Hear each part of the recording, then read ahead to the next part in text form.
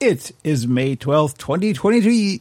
Blah! I did it. I screwed it up for the first time in a long time. What are you going to do? I completely messed it up. All right. Let's do it again. One more time. You want to hit the intro again? Please. Welcome to Pixels and Puppets, the Operation Puppet Podcast, the only podcast to combine the subjects of gaming, tech, media, and puppets for no easily explainable reason.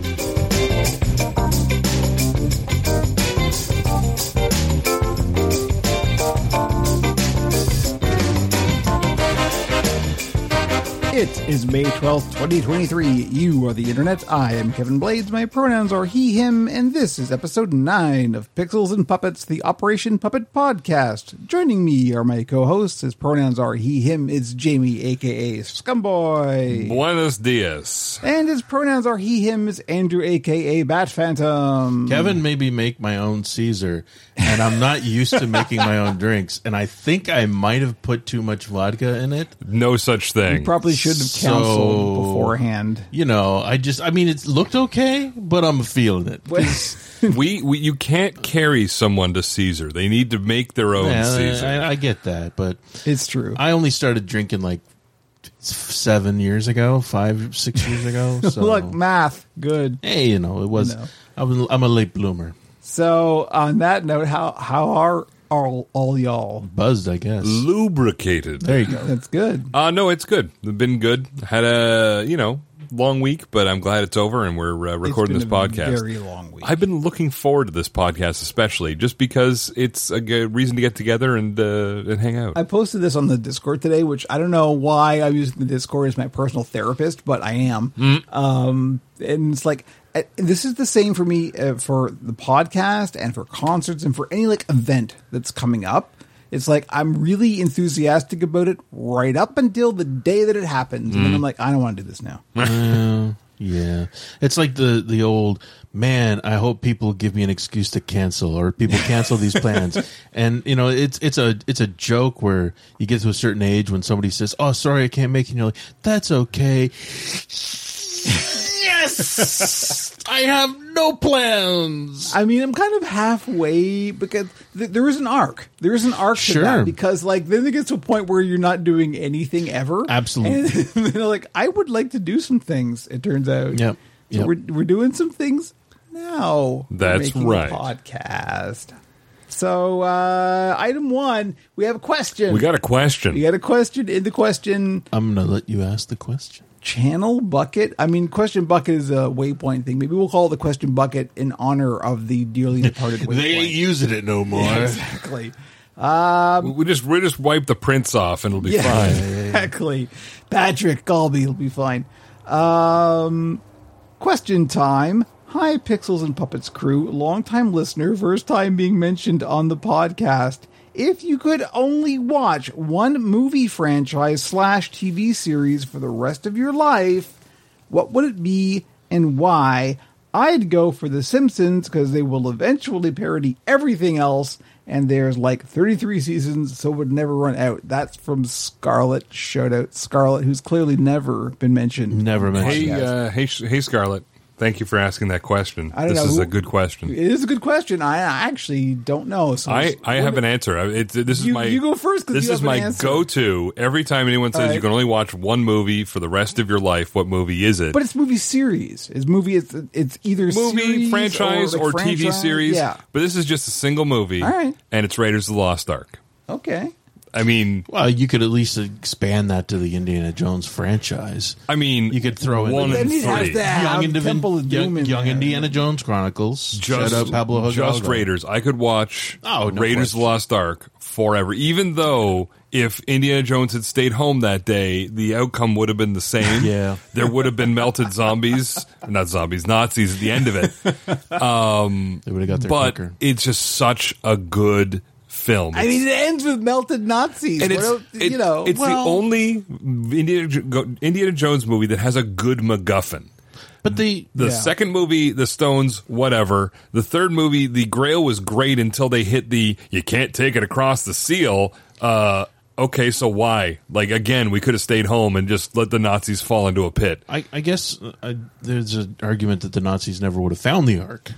If he hadn't come, that's true. Yeah. That's they true. Just would have dug around for a while and went, meh, it's not fuck here. It's a myth. Let's go.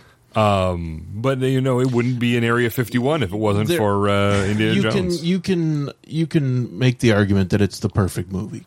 For me, it is. Many people have argued it. I mean, if you're going to have a metric, it's pretty hard to break. For myself, I mean, it's hard to say just because it's framed in a way that you could say in a continuing series. Mm-hmm. So if they keep making new ones, you could still see the new ones, which it's always nice to see new things. But it's easy to say the Marvel series for that. But I mean, I was going to talk about it a little bit. I saw Guardians Volume 3. Oh yeah, and it's great. But that whole thing is kind of coming to a crescendo. It's already had its climax. It's inarguable that Endgame was the climax of the Marvel Cinematic Universe. And, sure. This is the wave receding now. Well, it's just the whole. It's what came after, and they're building for other things, but it's absolutely not going to be the same. But there's only so many times the entire universe can be at jeopardy. Exactly, right? Unless you're before it's like, there's no more stakes. Unless you're writing Star Trek.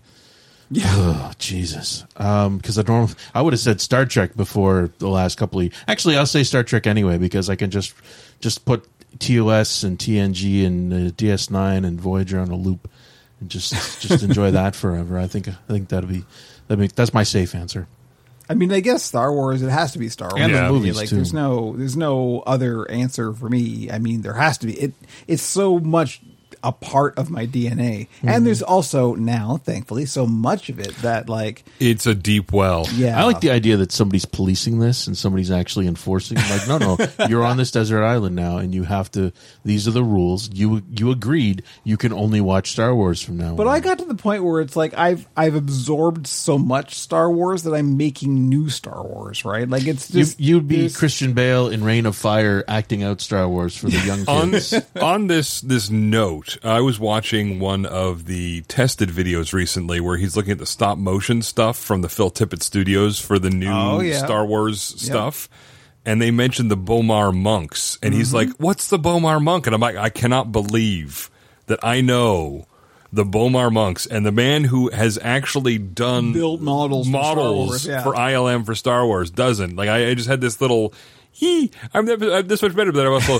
I used to read the Star Wars Encyclopedia for fun, so I'm probably actually not. Yeah. I shouldn't elevate myself up here, but I do love it when the pictures of baby Adam Savage. Working on episode 1 come out every once in a while. This is the thing that people don't quite get, and particularly people in the fandom don't quite get. It's like the people who are making this stuff have a different perspective on it than people who are absorbing this stuff, right? Mm-hmm. Like they're creating the stuff that you will then go and mythologize. Yes. They're not at the position of there being an existing mythology. You are the people who are absorbing the mythology. You are the ones who are creating this giant thing that pre-existed. They're making it up as they go along. And I mean, in the original trilogy, there's about 24 frames of a Bomar monk in one movie. So it's not like it was a major plot point. Absolutely like, hey, this would be cool. Let's do a spider thing with a big bowl. With a brain in it. There was a great, I saw it on Mastodon. It was a great diagram of like a little square, and it was like an arrow pointing to it with the words, a costume designer in the 70s saw a cool thing. And then like an entire structure built around it going like the entire mythology of Star Wars based on this. It was like, the Corellian blood stripes on Han's pants. It's like they meant nothing at the time. They just went, hey, this would look cool.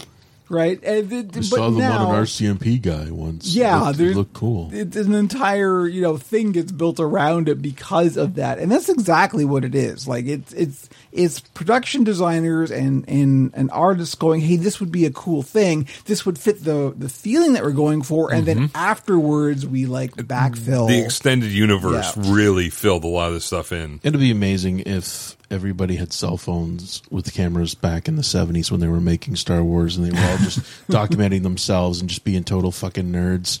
and nerding it up nerd style, and just there's a fair amount of that early ILM stuff that exists, which is hilarious. Pictures because, at like, least, but yeah, even some video. just like some nice. They've got some behind the casual motion ones. control video of all the models remember exploding. seeing that, yeah, that it was cool. all a lot of stoned hippies, man. It really was. Like, it was just like Watching the rig for the trench run, where it's literally a pickup truck running along this 40-foot long model they made.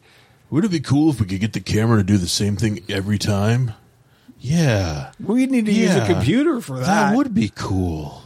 Let's do that. I have a Sinclair ZX Spectrum. Can we make this work? And then 20 years from now, George will just throw it all in the fucking dumpster and make his own digital version and claim that it's new and better. And it'll act to a golf ball on a stick.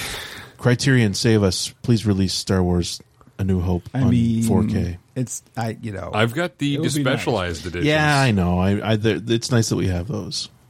Anyways, there we go, Scarlett. There's your answers. That is an answer. That's a lot of answer for a relatively straightforward question. So I guess we'll round out the intro here with reminding the good people out there that, yes, this does in fact cost us money for hosting. Not a lot, but enough. So if you want to support the podcast, you can go to ko-fi.com/Operation Puppet.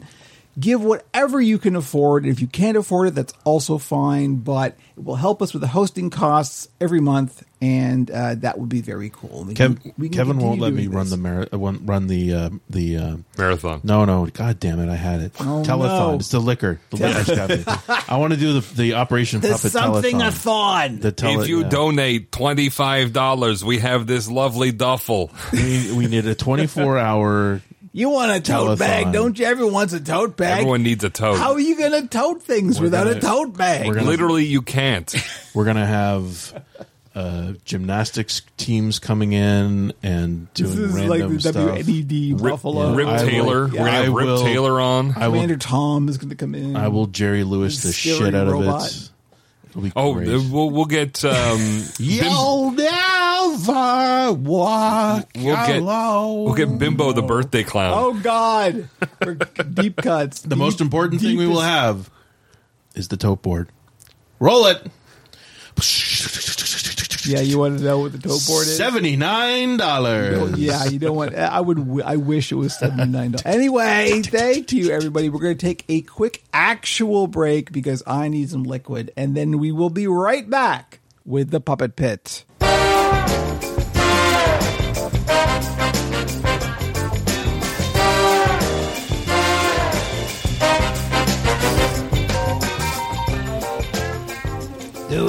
You have entered an alternate dimension. A dimension of fleece and fur, of foam and industrial adhesives. So I hope you have good ventilation. A signpost up ahead. Watch your step. You have just stumbled into the Puppet Pit. Welcome to the Puppet Pit, where we talk about the puppet side of Operation Puppet for the previous 2 weeks. And so, there's been some puppeting. There's been a little bit of puppeting. Light puppeting. There's been some mild puppeting. Forecast call for light puppeting across the north. Puppet showers in the morning, For clearing those up at in the home afternoon. Playing the drinking game. Every time we say puppet, you take a drink. I literally have a glass of water Rest right in here. peace. I went to get some liquid. I actually got water. What's in this glass right now is water. It's pure vodka. It's not vodka, it's water. I was very tempted by the iced Gin. coffee I have in the fridge. Oh. That would be a mistake at 9 o'clock at night. Stimulants at night. Yeah. Not a good idea. Anyway, so. What about your homemade Kahlua? Jesus. That's not even a thing. I don't even know what. Not yet. What is Kahlua? It's coffee flavored liqueur. Is it really? Yeah. Oh dear. Yeah. Okay. It was a Simpsons joke where he was trying to smuggle in his homemade Kahlua into a sports game. That's right. Sure. All I gotta do is That was a deep cut. That is a deep cut. take some Well coffee played. and leave it for a while. That's right. Just yeah. I don't know if it's actually like coffee flavoring added to a liqueur or if it is fermented coffee. Let's be perfectly clear.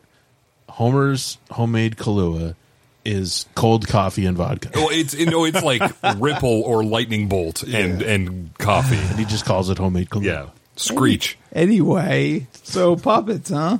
Wow. Liquid puppets. We're off the hook, folks. So there was some building. 2 weeks ago. 2 weeks ago, not this week, but the previous week, there was a regular sonk puppet, a sonk with arms. Can we call that the deluxe sonk? The deluxe sonk, yes, exactly. I had a client who was the partner of a previous client who loved the Greebly that their client, their partner, oh God, there's so many layers. It's the client here. of the client who likes the client's Greebly. It's a new client whose partner was a client who bought a Greebly and loved the Greebly, but also wanted a sonk with arms. So I made a sonk with arms. That's the short. It's version. not the first. You've done a sonk with arms I have before. done at least 2 songs with arms before. Yes, they look very like 1970s Muppets when they have arms. They're pre Don Celine era, Muppety. They stop being furry and they start looking like they have beards, yes. and I like it a lot. So I did that, and then I did this Yellow Goblin, and the Yellow Goblin turned out real good, and I like it a lot. You have been just hitting goblins out of the park. Well, they're goblins. I mean, shout out to Arson. Yes, shout out Arson. I don't even know if I don't think Leia actually listens to podcasts, so maybe I don't know. They will. We'll find out. We'll find Leia. If you can hear this, let us know. We're not going to bring it up on the Discord. Yes. We will find out if you listen to podcasts because you will say, yes, I listen to that podcast. I'm putting money on Scar DMing them and telling them to listen to the podcast. But I did a Yellow Goblin who ended up this is one of the ones that I went in I have no idea what this is going to be. I got this yellow fleece. I know I want to do a goblin. Yeah, you had that low pile yellow fur for the body. Yes, that was the thing. That was, oh, wow. Now that you remind me, that yellow fur I used for the body, I had literally got in the first week that I started building. Really? Ever. Right. It was from Fabricville or something. So you should post it as vintage. It absolutely is vintage because there's no more. That's it. That's all there is. And that's all there will ever be. So the Yellow Goblin got done. It ended up being very Mr. Burnsy. It's a very I can see that because it's got this fringe of hair. Yeah, the halo of hair. And then I went, okay, that's it for my builds for the month. That fleshed out what I had planned to do. And then it's the studio hasn't had a decent cleanup since its inception. Well, not really. It's had one major cleanup since its inception 4 years ago. Okay, so it's time. It was getting to the point that I couldn't build something larger like a live hands puppet because I was literally knocking stuff over as I was trying to. And there was the drifts of previous tech from that room's use as a streaming room. There was so much cruft built up that there was just tons and tons of stuff. Literally, I posted a video on YouTube of where Frankie goes to try and fix the cable and he comes up and he's covered with stuff. Yes. All I did to get that shot was literally reach down, open my hand, reach down, close my hand, pull it up, and that's what I came up with. All the stuff on the top of his head was just what was in my hand when I reached down to the floor. So I was like, we got to do something about this. It's getting to the point where it's interrupting my ability to actually build stuff. When you weren't able to put stuff places. There was no place left for anything. And it's it got to the point that I need new raw materials, but there's no place to put it. But there's no space for anything anymore. So this week I went, that's it. We're shutting down everything, including the build streams, because in order to dismantle this thing, I had to tear it down to the bone and build it back up again. In order to do that, I had to tear down all the live stream setup. So that's why there's been no build streams for 2 weeks, I guess. Yes, maybe 2 weeks. But boy, oh boy, has there ever been progress. I have rebuilt the entire build stream setup. I've got new shelving in there. Have you gotten to the fleece storage? I haven't got, kind of. I got down to the fleece storage now. There's a bin next to the fleece storage, and that had a whole bunch of stuff in it that I'm like, one day I'll need all this stuff. I haven't looked at it in 2 years. Yeah. Right. So I was like, nah, whatever is in here is clearly unnecessary because I haven't looked at it in 2 years. Let's just dump it. And all the stuff that was on top of it was all of my eyeball stuff. So it was all the ping pong balls and EVA foam spheres and the safety eyes and all the stuff that I use for eyes and noses were on top of this bin. And then everything in the bin was completely useless because I've never used it. So I'm like, I'm going to open this bin, see what's in here, get rid of the stuff I can't use, put all the eyeball stuff in it, and then that's it. And we're done. And that's what I did today. So that's the point we're up to. So I'm almost at the point. And that was right next to the flea storage. So the flea storage is next. It's on the list. It's shaking in its boots. So I've got 3 more areas of the studio to really do. The flea storage, the fur storage. Actually, 2 more areas to do. The flea storage, the fur storage. And that's kind of it. Then I'm good. But the good news is because of that, because I've managed to get all the tech sorted out, I've rebuilt the entire streaming setup. So I don't think this week I still need a little more time. I am back up to the point that I can start building again, and which is good because I have a couple of commissions that I really should get to. But there won't be a build stream this week, but there almost certainly will be starting again next week, which is good news because I originally thought it's going to be like 2 months before I'm able to get back to build streams.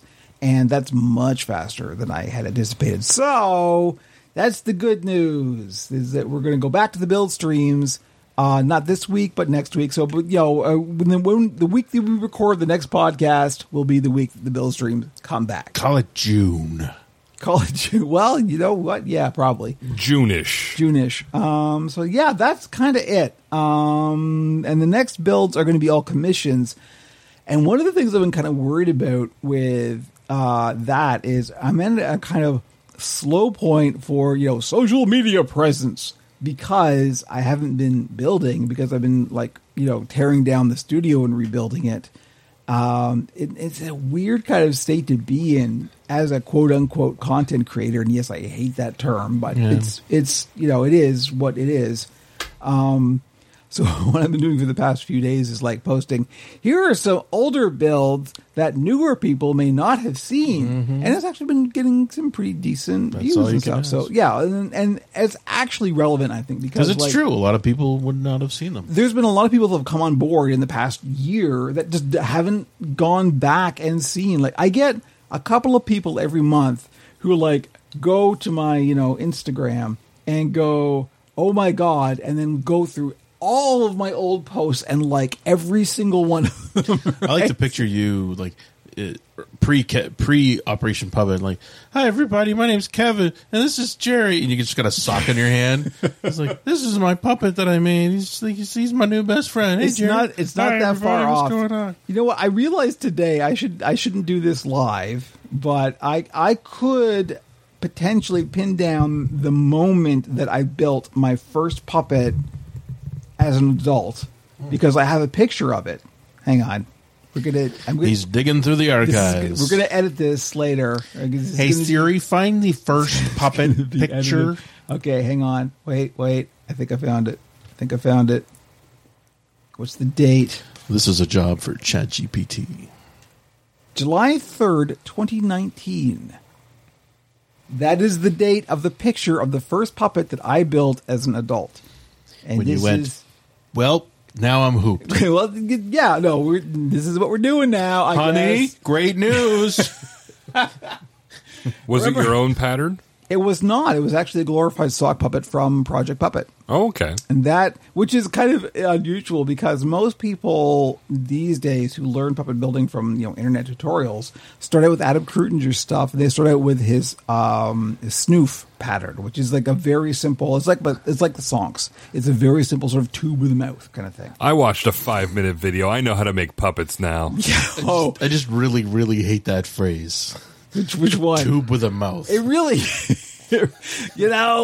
what is biology? It shit's on Arrakis. It was a great line from the Drew Carey show, which was, what is kissing but pushing your lips up to the sweet end of the 40 feet of intestines? Oh, Jesus. It's not wrong. That's what biology is, man. Yes. It's a tube with 2 ends, and then just everything else is extra. It really... One end is good to kiss. The other end, Depends on who you are. Anyway, quiet taste. So that's where we're at. So the build streams will be coming back, not this week, the week after next. I have to get down to some new commissions, which is great.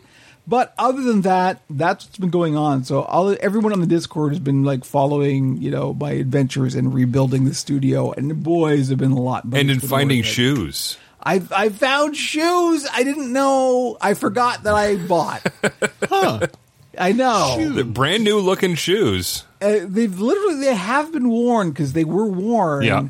But this is a real side. But part of the weird thing about losing so much weight is that I've lost weight in places that you wouldn't think you'd lose weight. Feet And head. All of my hats and shoes are too big for me now. At least hats have hat bands you can pad. Yeah, well, shoes, there's things you can do. You can pad out shoes and stuff. So in puppet-related things, the Electric Mayhem show is up. Yes. So I haven't watched it yet. We have some folks on the Discord who have watched it and who have submitted their thoughts, and it turns out it's quite good. The first episode has some niche. Like some people were saying there's some things that they were, maybe they wouldn't do it this way, but it sounds like subsequent episodes were excellent. And the first episode was likely the pilot where they were trying stuff out. Well, that's the thing. Like you try stuff. Sometimes it works, sometimes it doesn't. Whatever. I'm super looking forward to. Somebody posted one of the music videos that was only available in the States, and I had to VPN in to be able to watch it. But it's looking like it's a full ass Electric Mayhem show, and I'm really excited. So we're saving it for so my wife and I, because we're both busy people and we both do things. We usually save like one night on the weekend that we both get together and we just watch something that we both want to watch.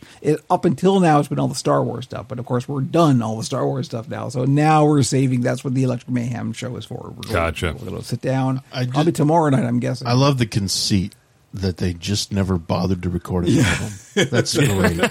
What a great hook. Well, I mean, that's very much that band in a I totally a understand nutshell. that they never recorded an album. And then Zoot would be like, what do you mean we never recorded? I could have sworn. I thought you were taping. Exactly. So, look forward to that. But yeah, that's it. That's it for the Puppet Pit. I think we're done for that. So we're going to take another quick break, and we will be back with Gizmo Town.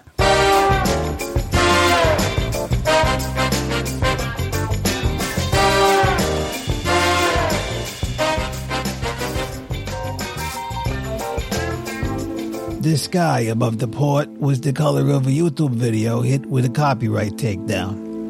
Around the rainy streets, people huddled with neon umbrellas and impractical goggles. Here we fight the corporate arcologies and get excited about phones. Welcome to the mean streets of Gizmo Town. Gizmo Town is in flames. I love Gizmo Town's intro. It's pretty good. Welcome to Gizmo Town, where we talk about all kinds of tech that has happened or that at least has mattered to us in the past couple of weeks. I don't have a Deck Nook hit. We really probably also a drum roll. We need it. I still haven't done the drum roll. We needed probably a Deck Nook intro. Deck Nook's getting adapted. It's getting thick. It's changing. I mean, it doesn't. It's not changing. It's just growing. I'm gonna keep it. No matter what it ends up being, I'm gonna keep it as the Deck Nook because the Deck Nook just sounds good. It's so good.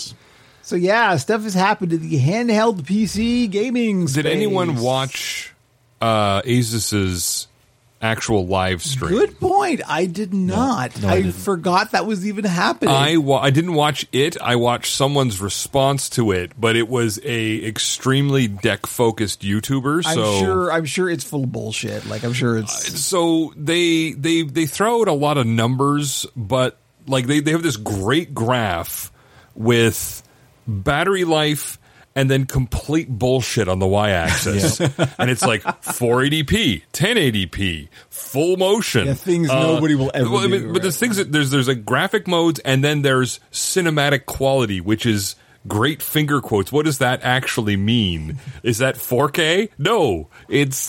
So I mean, there was a lot of they put a thick layer of marketing on it for 1840. But it's The specs. We should probably introduce this actually. The ROG Ally? Yes, the Asus ROG Ally has been officially announced, and I want to know when the specs. When the gamers formed a republic. Oh, the gamers formed a republic a long time ago. That's long. Yeah, that's years. They've been trying to get me in for years. I've been like, nah, I'm good. I will never be a Republican. Thank you. So the deck faithful ROG was a good thing. This is Asus's kind of response to the Steam Deck. This is their entry into the PC handheld gaming market. I've watched a couple videos. Retro Game Cores was the most balanced. Like there were pros, there were cons, but he took it at face value. Yeah.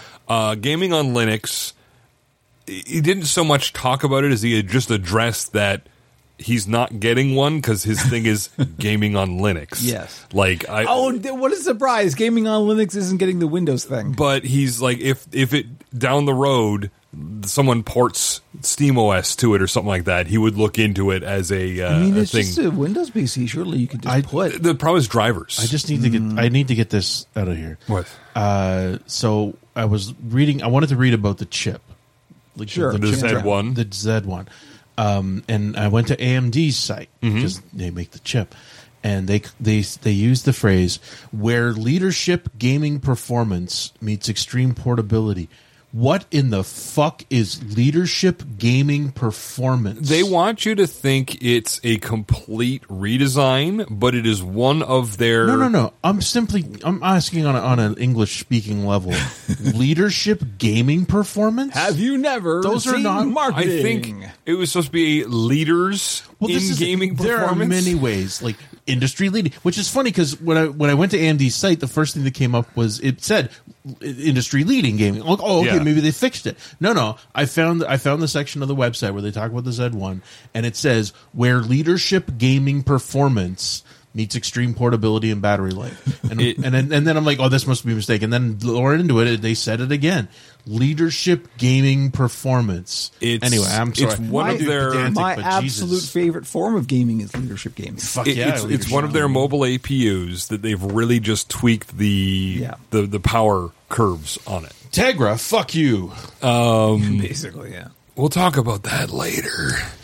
But it's interesting because at beefier TDPs, at beefier power levels, it is doing relatively well. The problem is it can't touch the Steam Deck on battery life, even though they have the same battery, because things at lower TDPs run worse on it. Yeah. Like Vampire Survivors uses more power on a Ally than it does on a Steam Deck, just because Valve really tuned it for the low end. Sure. And Asus is tuning it for the high end. Yeah. So I mean, it's they want it to be performance. They say that they aim for between 50 and 60 frames a second, even though they're like in Elden Ring, even on turbo mode, they're barely hitting 50. Like the average is 48. So I mean, it's got a lot of marketing on it, but it looks like a very interesting device. And this is the thing. It's like the amount of weird tribalism that's happening around this is just...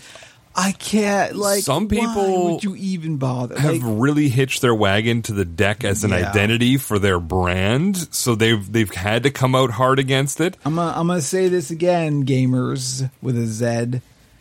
Companies aren't your friend. No company, not even Valve, is your friend. They all want your money, and that's all they want. You have to make up your mind about individual things, not about brands or loyalties or none of that bullshit. You have to look at the numbers. The only video I've seen that was really worth a damn is Retro Game Cores. Like they don't go for the shocked Linus text tips, thumbnails. Oh, don't even get me started on that bullshit. They don't go for the, I'm a deck YouTuber and I will protect the deck to the death. And that's part of the part of the cultural problem around this is the fact that people, like, as you say, hitch their wagons to one thing. Yes. And then, well, if that goes down, then my numbers go down. So I have to, like... I don't blame gaming on Linux because he's been around since before the deck, and all they do is gaming on Linux. And they just included the deck. I can appreciate and I respect that focus, right? Like, so yeah, of course you wouldn't be interested in the Rogue Ally because... I call it Rogue.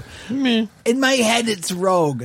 ROG. The ROG Ally, because it's not a Linux machine. So, of course, this is not in your wheelhouse. This isn't what you do. So, yeah, of course. The thing that I've seen from a bunch of different reviews is that the Armory Crate system they use is buggy currently. Let me tell you all about Armory Crate. I use it on my motherboard. Yeah, as the owner of 2 Asus motherboards, let me tell you, that thing's a fucking virus and it's garbage. Like, it's the worst. It's what they're using to do the tweaking. Like, you know, when you bring up the sidebar on the deck and you change the TDP or you change this, you change that, that's going to be the Armory Crate on this. Unfortunately, you can't get rid of it. Yeah. And that's the big thing. If people can murder it and replace it with something else, and people are trying because there's a bunch of deck utilities they've made for Windows to give you some of the ability to change things. And this is where things are going to get very interesting with the unit, because it's a question of, will ASUS support the community?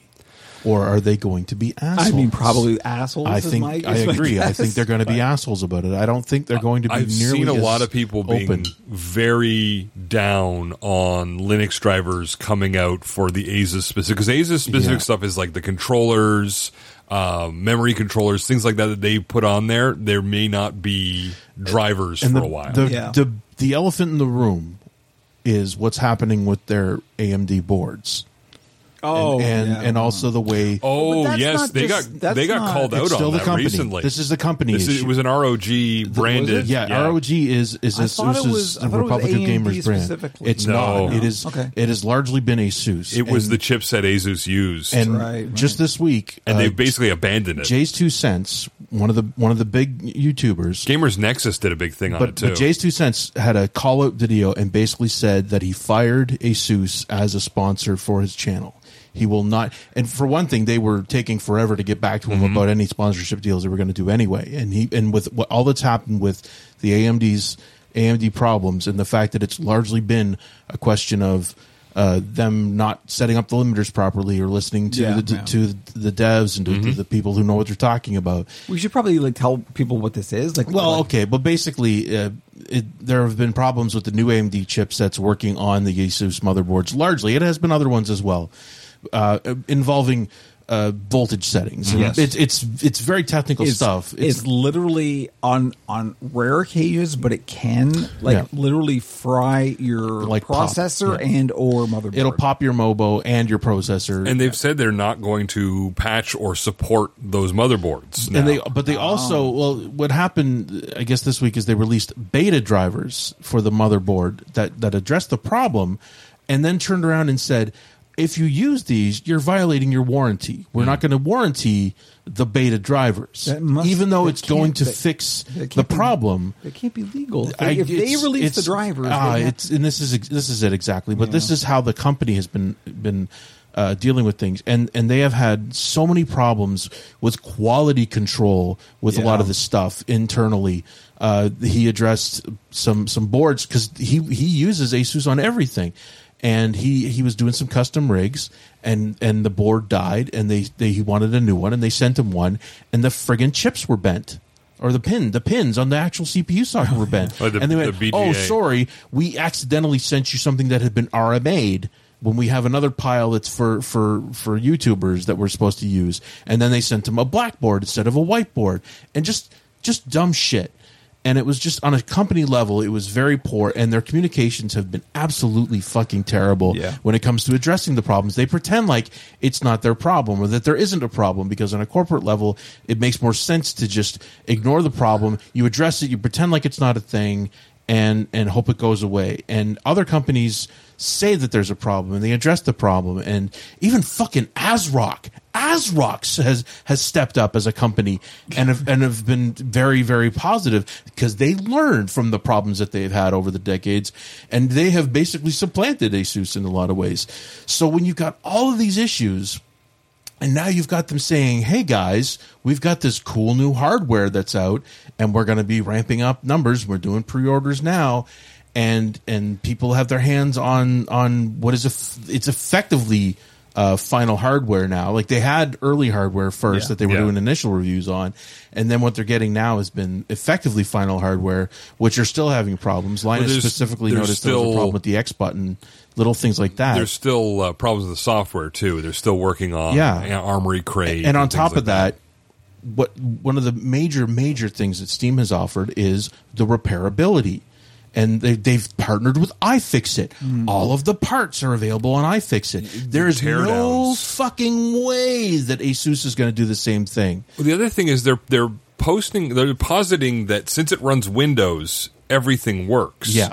Except for if you want to play old games. Somebody at, I think it was The Verge or CNET, tried to load up the 2003 PC port of Prince of Persia, and it doesn't run in Windows 11. Like, you have to download multiple widescreen patches to make it work under Windows 11. Sure.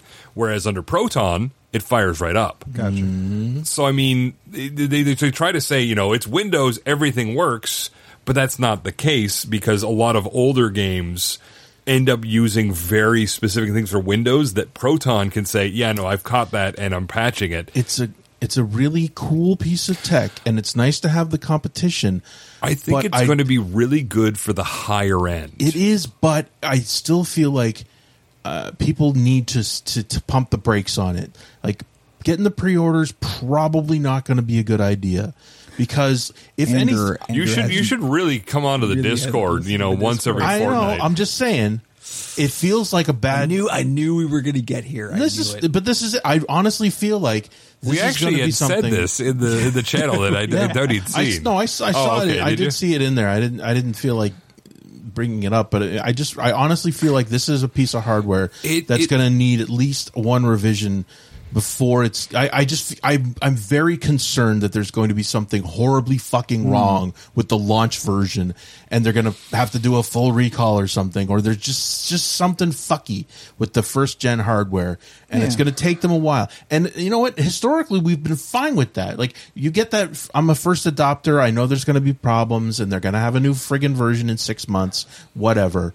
It's part of the game. I'm interested to see how it goes. I want it to do well. I don't know how they're justifying internally a $6.99 price point for the extreme version because they do not have a store that they're going to use to recoup money. That's the really weird part about this is, like, what is their business model? Well, we know what Valve's business model is. They want to sell Steam games. Yeah, there's a nebulous connection to Microsoft with this. They had the head of Xbox, not Phil, but the Anna somebody, one of the global heads of Xbox, prominently on the live stream, and a lot of talk of Game Pass. But there's no official partnership, so Microsoft doesn't appear as like it's Asus X Microsoft putting this out. Yeah. There's no Xbox branding. It would have been, and I really thought they were going to do that. I thought that was going to be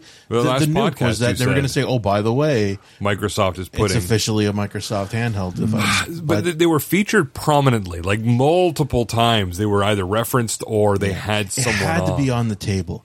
It had to be part of the discussion about making this official. And I mean, on the AMD side, I fully believe that it's solid. It's a solid chipset, the Z1 Extreme. I mean, this is an AMD product going forward. Like, this will be available. And also the fact that there's two different iterations of it is very frustrating.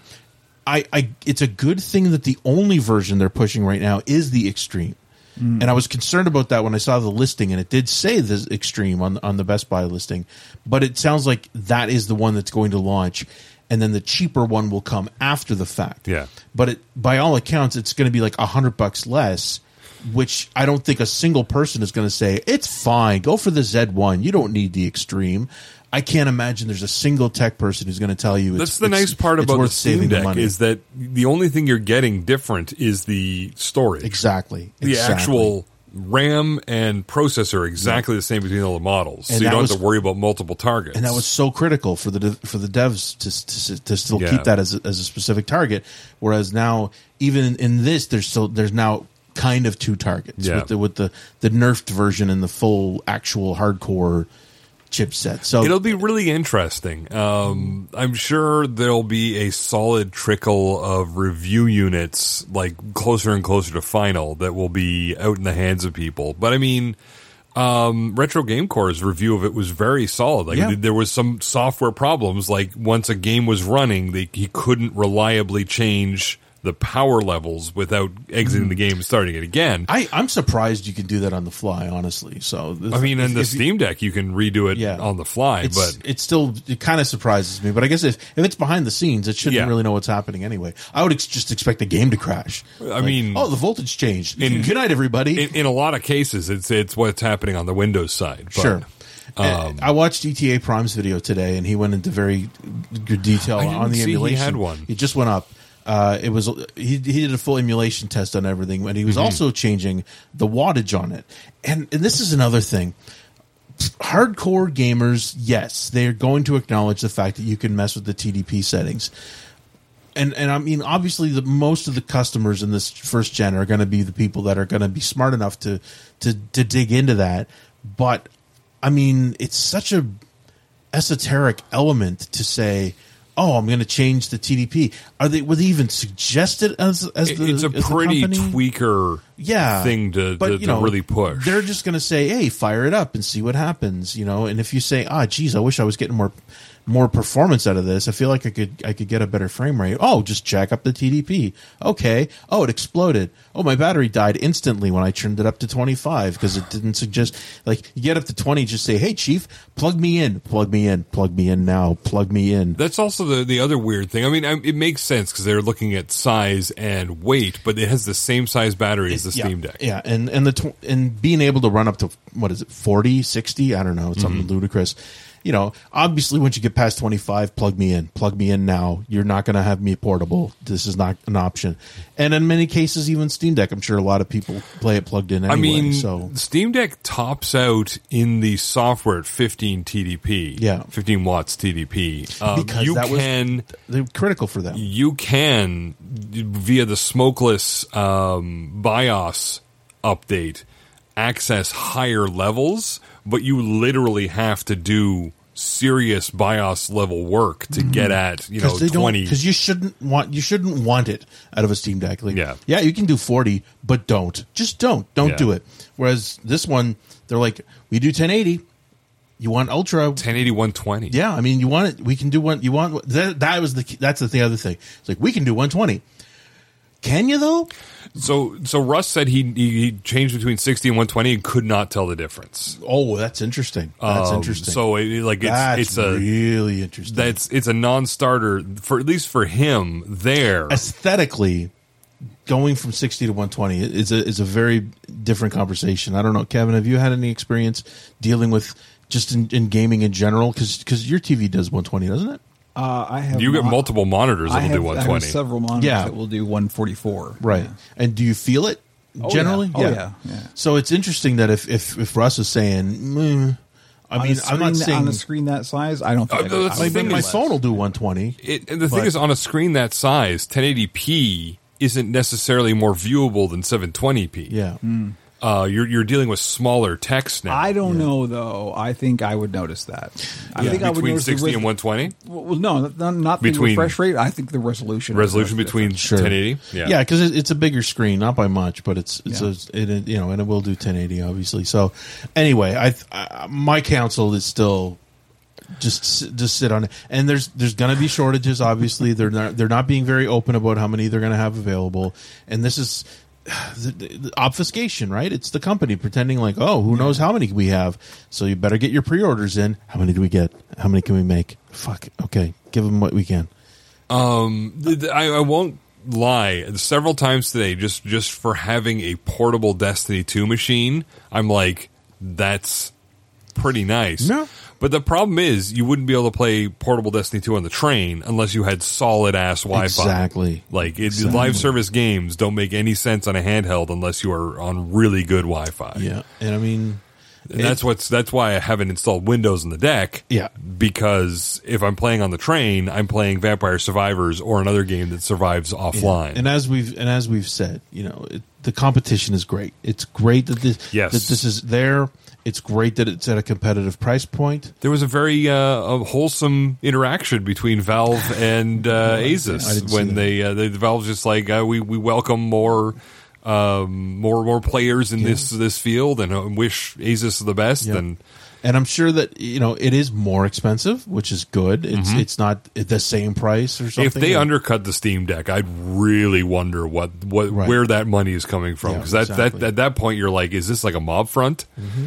Yeah, but I don't see a sea change coming in terms of power consumption. I just see more players in the field. I don't think one's going to be better than another. It just depends on your use case. But it's amazing that we're at the point where it's not going to be about horsepower. It's about giving battery life now. It's about new battery technologies and new abilities to adjust power instead of just being more powerful. It's got to be, how am I giving you that power?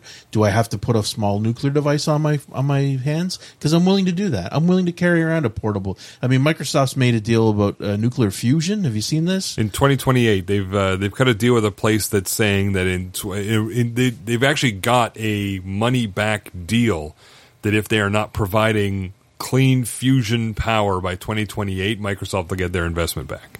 See, it's like 50 kilowatts of fusion power from a local generator. What they would normally get via wind or solar. So you want to throw that in the palm of my hand? I'm game for that. If it means I can take my thing anywhere and play with it and not have to worry about plugging it in, I'm willing to carry around a small fusion reactor within reason.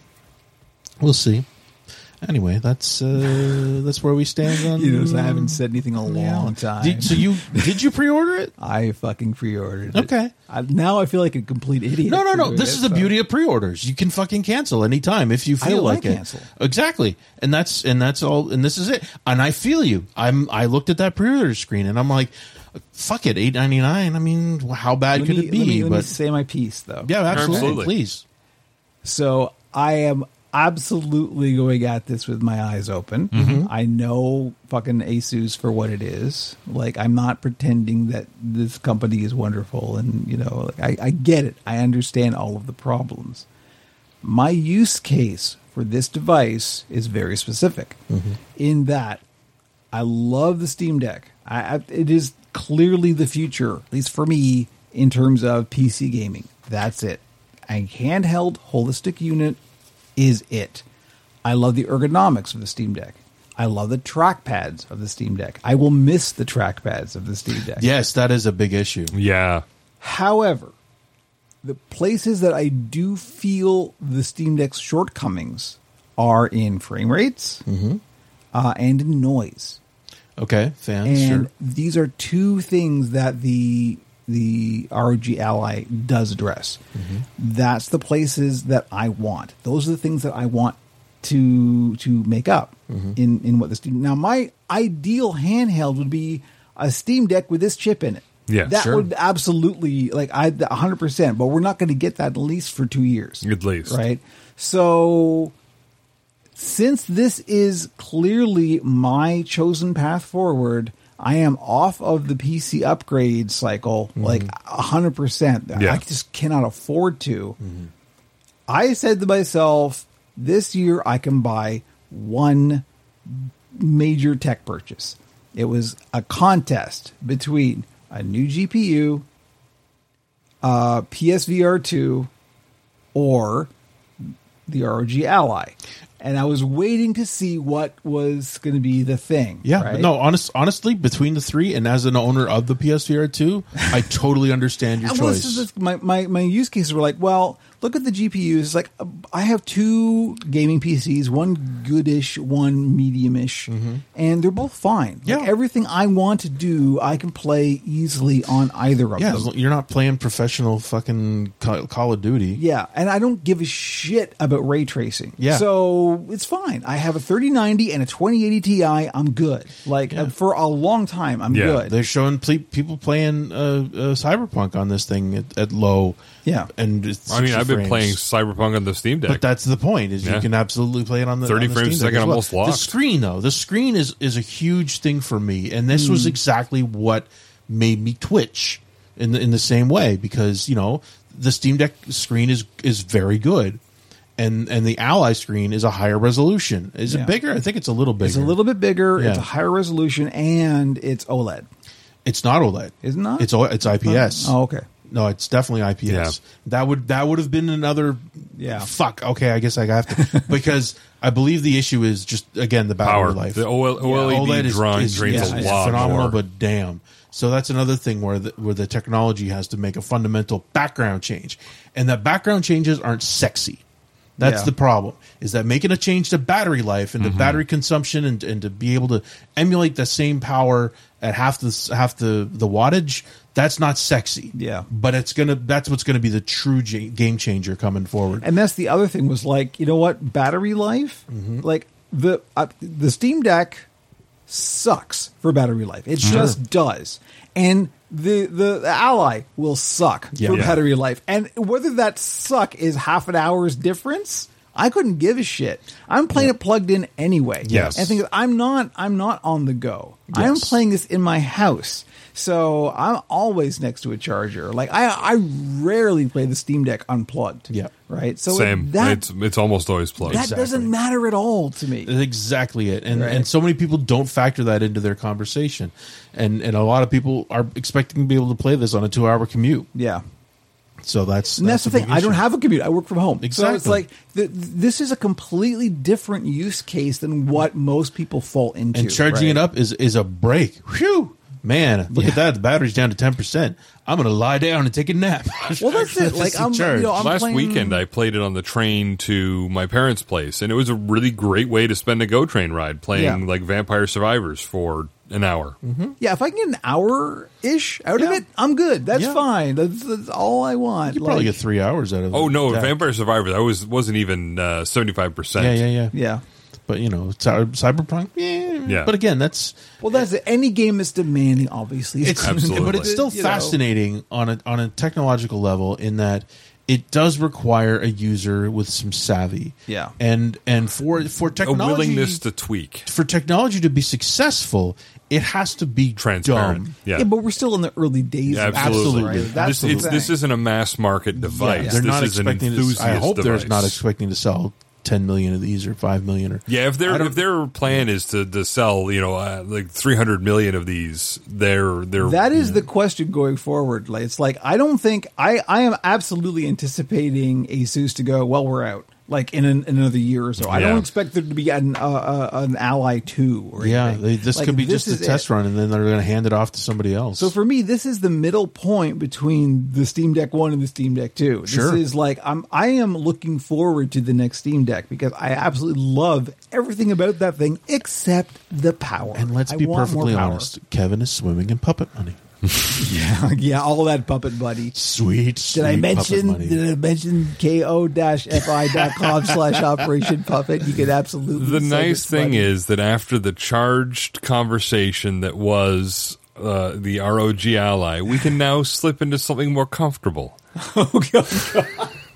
Thank you for this segue. You know what? You're taking the lead. I am. This one. Yeah. I don't have a horse in this race. I am. So. I'm not angry, but I am really disappointed. Ooh, in what? Well, emulation does what Nintendo don't. Apparently angered by the Legend of Zelda leaks, Nintendo has lashed out at Lockpick, the ability for people to legally dump their own keys on their personal Switch. Like, Nintendo ships keys on your Switch. you can run a thing on your Switch to extract that key, which lets you run them in emulation. So they've actually DMCA'd like 6 different projects related to accessing keys on the Switch, which has caused the Skyline emulator for Android to completely fold. They have just said, we can't, like, we're a small team, we're doing this as a hobby, we can't keep going, so we're actually closing doors. So the entire advanced Android Switch emulator has shut their doors. They weren't sure about Yuzu and Ryujinx. Yuzu has actually just put out a massive increase in emulation speed, so apparently they're shooting double birds at Nintendo as they walk backwards. Yeah. Isn't Yuzu just emulation, though? They're not the key thing, right? Well, but I mean, the ability to test emulation requires you to dump keys. Right. You can't test They're it. not involved with that, right? But I mean, in order to write an emulator, you need to be testing it against something. And in order to test against something, you're dumping the keys, which Nintendo is saying, that's illegal. We give you the keys on the item you buy, but they belong to us. Yeah. Which I don't think would stand up in a court, but none of these emulator groups could bring any money to... probably would stand up in the court. I don't think so. Like, I buy this device. You haven't owned anything. I've owned everything. You've licensed every bit of software you ever bought. I am fairly confident that it is in the EULA. I don't think that on a device I own, they can say, we don't want you to do this. Because I bought this Switch, and I will bend it over my knee if I want to. It's the difference between ethics and legality, right? Like it's just the right to repair as well. Yeah, no, and that's and it's these things are intertwined, but this was a long time coming. As soon as the words Switch emulation got out there, I was stunned. Like, the fact that it's there is kind of insane. Emulation was largely about protecting legacy, and it came up recently with Nintendo putting a bullet in the was it the 3DS store? 3DS and Wii U e-stores. There are people who have downloaded everything from them. It is absolutely brutal. To preserve it. Yeah, how they utterly murdered. And who's to say that Nintendo's not doing this in a year when they release the Switch 2? In that respect, it's definitely an issue. But I totally understand them going apeshit. And maybe if Tears of the Kingdom hadn't come out a good 3 weeks early, they might have been they might have been less insane. No, this was from all optics of it. This was a retaliatory strike to someone getting a single copy of Tears of the Kingdom 2 weeks early. And the fact that person got it and was able to dump it and dump it on the internet meant that people... I don't know why anyone want to play it. They still have weapon degradation in it. Regardless. The fact that it got out, like the biggest release of the year for Nintendo, got out very early. It's like... I completely understand how...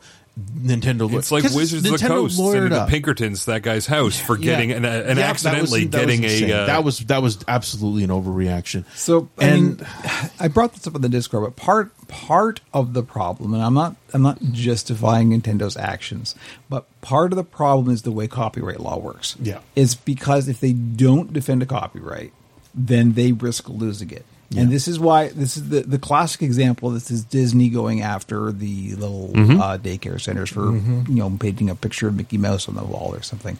That is exactly, and it's what it is these middle management assholes, these like lawyer pools who go, we need to justify our existence. Therefore, if we don't defend the copyright, the blah blah blah, and they just convince the idiots in the suits above them that something needs to happen, otherwise we're going to lose our copyright, right? And that's the problem. It's a systemic thing. It isn't necessarily one company being more evil than another. It is the fact that the law and the way that the system works encourages this behavior. But the thing is that all of the Wii Virtual Console releases for the Nintendo emulation system had Nesticle dump headers. Oh my god! No. It's absolutely hypocritical. They used user dumped ROMs for the Wii Virtual Console. So, if people weren't dumping ROMs for Nintendo's products, would they have had a virtual console? These are companies that threw away fucking code. Like original code. It's gone. They annihilated it because nobody had a fucking vision. Except it was the way things were done in Japan. Yeah. When you were done with a project, you literally lit it on fire and then walked away from it. Right, which is fucking crazy. But ultimately, like what it is, the problem is capitalism. Yes. The problem is like we need to make money at any cost. Yes. Like no matter what else happens, we need to make the money, and that is the problem. Is that there's no ethics at all. We were discussing only about money. At work today. We were discussing the Ed Sheeran case where he was accused of ripping off the Marvin Gaye song. And there was a lot at stake in that case because he's a modern musician. These are but this is about chord progression. This is what was the heart of it.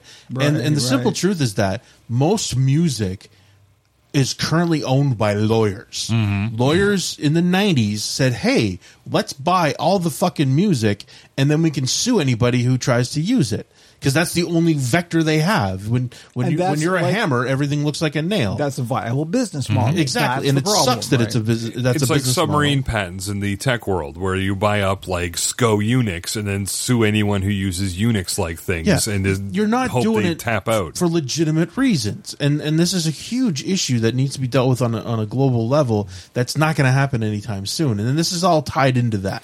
But Nintendo's shutting down the company. I mean, if they were based out of some insane country that has no laws, they might still be going. I don't know. That's a big issue too, because like I mentioned it on a global scale because that's an issue. If those guys, I'm assuming, were American, and of course they're going, no fucking way, I'm out. And that makes sense. Whereas the Yuzu developers are probably in Myanmar or something, someplace with very liberal rules. They're like, come get me, bitch. And that's a huge factor. I'm not telling people to pirate all their Nintendo games. Look, but respect to James Stephanie Sterling. It is always correct to pirate Nintendo games. 100% support. I mean, honestly, you want to play Super Metroid? Guess what? You're either going to find one of the remaining Super Nintendo minis that are selling for $360 on eBay, or you are pirating that sumbitch. Is that not on the? It's probably on the $59 a month Nintendo Online thing. And you can then play like 12 games a year. But anyway, I'm defending again. It's always morally correct to pirate Nintendo's games, but I totally when that came out, when I saw that the Tears of the Kingdom had leaked, I winced because I knew that they were just going to have this will not go unredressed. Now I gotta take the to Nintendo's lawyers. There is literally a franchise that I could care less about right now than the current Legend of Zelda. They have taken everything that was charming and fun about the original Zelda, Zelda 3, and then Link to the Past, and turned it into some sort of weapon grind. On a positive like Nintendo Zelda. So. On a positive note, there was a lovely article today on Kotaku about trans people really loving the Link character because of the projection that they can put into the way that Link is designed. It's worth checking out if you look it up. But yeah, it's frustrating. But they've done that. It was nice that we had this palate cleanser after that previous topic. Exactly. Yeah, really. I'm, every day I'm more and more glad that I never got Nintendo stuff. Competition is good, but capitalism is bad. Yes, exactly. These are the same dickheads that just refuse to put their shit on sale too, like the major titles. Nope, still $70, $80. Breath of the Wild still $67. All the money at any cost. Yeah, that's it. All right, and on that note, we're going to take a quick break. I am actually going to get a real drink, and we will be back with Pixels and Tokens.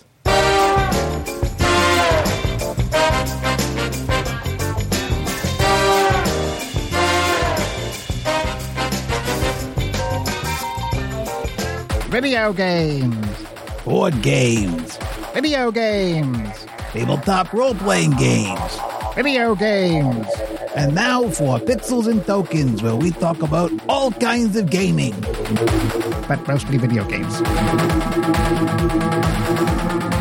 During the break, we coined the phrase "fuck Tendo." Fuck Tendo. I'm making a shirt. And I was reminded, you know who had a really awesome look? Who? Tendo Choi. Did any of you either? Nope. I'm surprised you don't. That's not connecting to anything. Pacific Rim. The controller, the guy with the rockabilly, the rockabilly haircut. Yeah. Oh my god! Is that Clifton Collins' character? I cannot believe. I know the name of the character, but I don't know. I know the actor. I think he means Clifton Collins. That's great. He had the pompadour, bow tie, suspenders, rosary wrapped around his hand. Oh man, that was such a good look. Like that movie had style in the butt. Sure did. You know what? That was where this timeline broke. Was when Pacific Rim didn't make $1 billion fucking dollars. That movie should have been when they dropped absolute Idris Elba yelling "The apocalypse is canceled" as the trailer. the money should have just started rolling in at that point. Yeah. All right. Anyway. Everybody fucked up on Pacific Rim. It's true. Everyone watched Pacific Rim and also pirate Nintendo games. Yes, pirate Nintendo games. It is always morally don't pirate correct. Pacific Rim. No, watch, always morally rent correct. or view on streaming. Clifton Collins did play Tendo Choi. There we go. Nintendo Choi. Bingo. Shout All out right. to- Anyway, Pixels and Tokens. We're talking about games because we didn't talk about games before. I am so glad that someone finally started playing Vampire Survivors after I've been on about it for, I think, 4 weeks now. This is just one of those things that's like, for me, everybody tells you a thing, and then I'm so contrarian that. Well, the thing is, like, I get tons of people tell me you should watch this show. You should watch this show. You should watch this show. And then I watch like the first 3 episodes. Like, this show sucks, and now I think less of you. And now I can't talk to my friends anymore because like they like this. So thing and I don't. oftentimes will avoid. I call that my musical taste. But anyway, I usually avoid things that people tell me that I have to watch. Yes. I'm like, okay, so that means I can totally miss this and still talk to this person. And I'm not even sure why I started playing Vampire Survivors is the game we're talking about. You know what? It's because of the deck. It's because of the fucking deck. I was looking for games that are good on the deck. Yep. Right? It's been like number 4 on the most played on the deck for ages. Under like Witcher.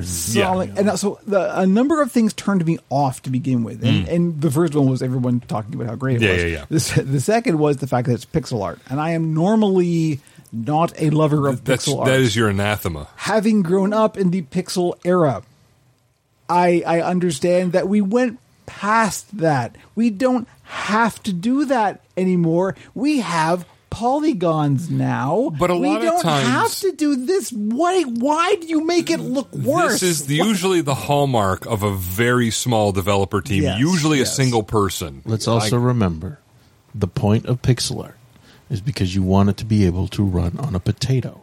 Yes. Now, there's a whole side of pixel art that that was the original idea of pixel art. Yeah.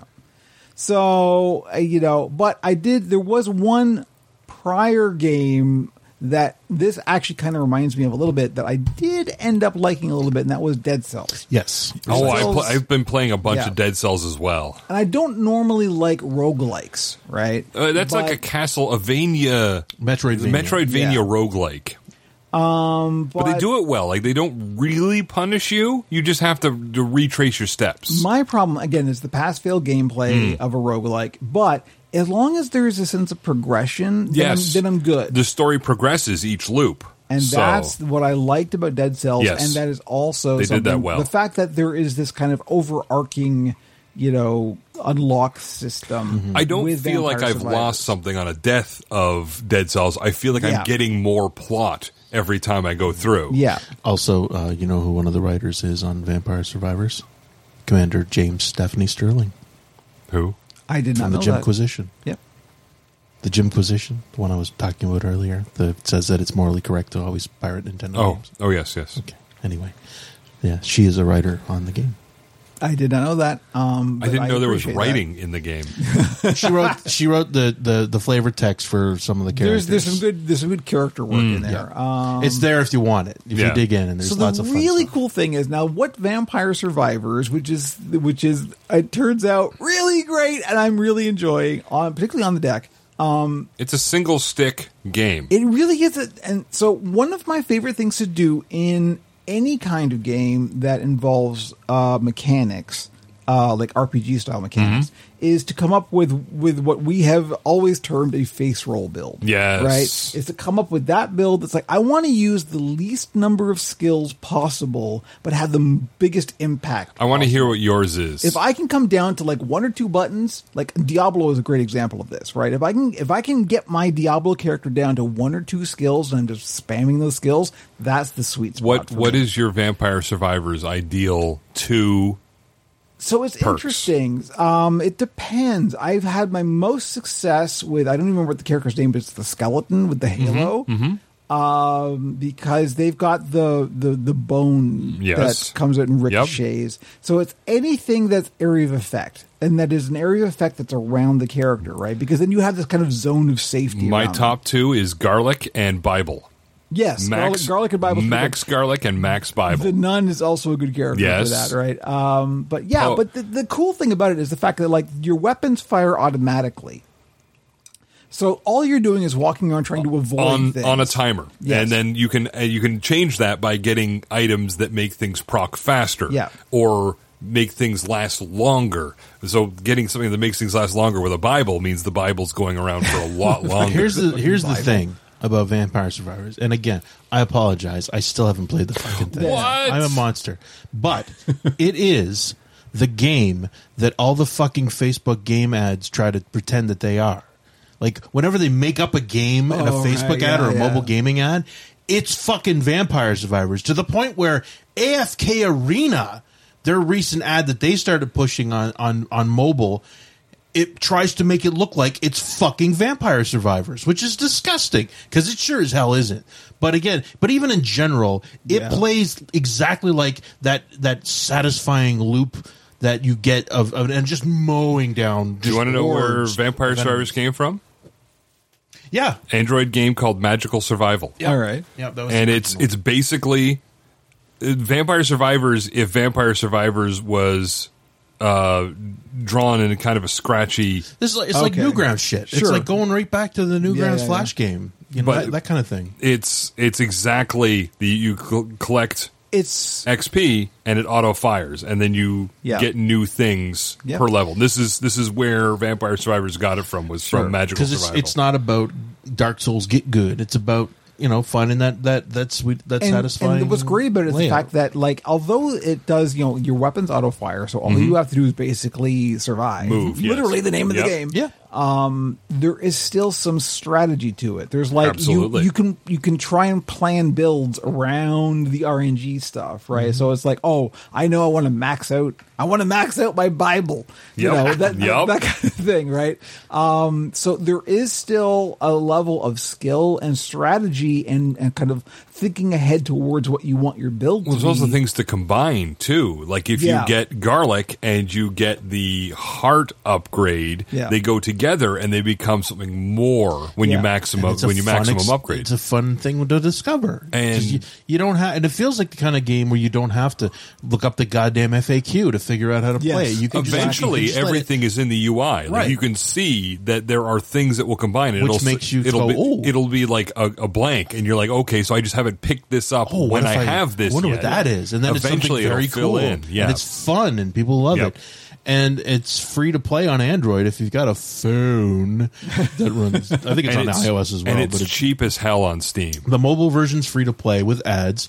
The Steam version is a few bucks, and you don't get any fucking ads. It was like $5. And it will play on literally any computer. If you have a literal like brick laptop that can run Steam, it'll probably run. If your laptop can be boiled or mashed or stuck in a stew, it'll run this game. Boil them, mash them, stick them in a stew. Yeah, that was my big revelation. Was that Vampire Survivors actually is amazing. And it's great because the maximum run that you can do in Vampire Survivors is a half hour. Yeah. And does that ever change? Is it so you can get resurrections? Yes, but you can't. I have never defeated the thing at the end that ends you. I just ran a little bit longer. Okay, but about a half hour is the cap. So wait, I've done something in Vampire Survivors that you haven't, because I have done a full run, including the boss. Like, no, I've gotten to various bosses. I've finished different levels. Yeah, because there's hidden power-ups and then little bosses and unlocking new characters. Yeah. But after a half hour of gameplay, that's it. Yeah. Death comes and just ends you. Go take a break. Go take a break is what they're saying. But it's great because, if I'm on a GO train to Hamilton, it's an hour long. I know I can do 2 really solid runs in Vampire Survivors. Mm-hmm. And that's great. And that's and time is a huge issue with video games that adults like us can appreciate. And like you said, you give me a window and you say this is going to take you half an hour. That's maximum half an hour. Yeah. Perfect, because I know I've got this amount of time. I can sit down and load it up. When you're tired on the couch and you're like, I don't have it in me to watch a movie. Instead, I'm going to watch 8 episodes of The Office. It's just I've never done that. No, you know what I mean. Though I'm definitely guilty of not having the wherewithal to watch a 90-minute film, but I'll end up watching 7 hours. Yeah, and I'm trying to make myself get into that. But Vampire Survivors, for the investment of $10, and then and you're supporting indie gaming. Absolutely. Yeah. But I mean, the guys put out several DLCs for it, which add a ton of different characters, a ton of different upgrades.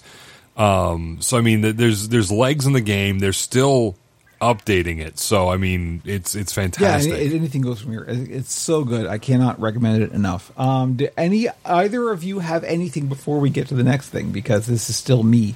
I don't really. This week has been a little light for me on the video games. Let's mention real quick Diablo 4 Murder the Server. Well, by the time this comes up, I guess the server murder.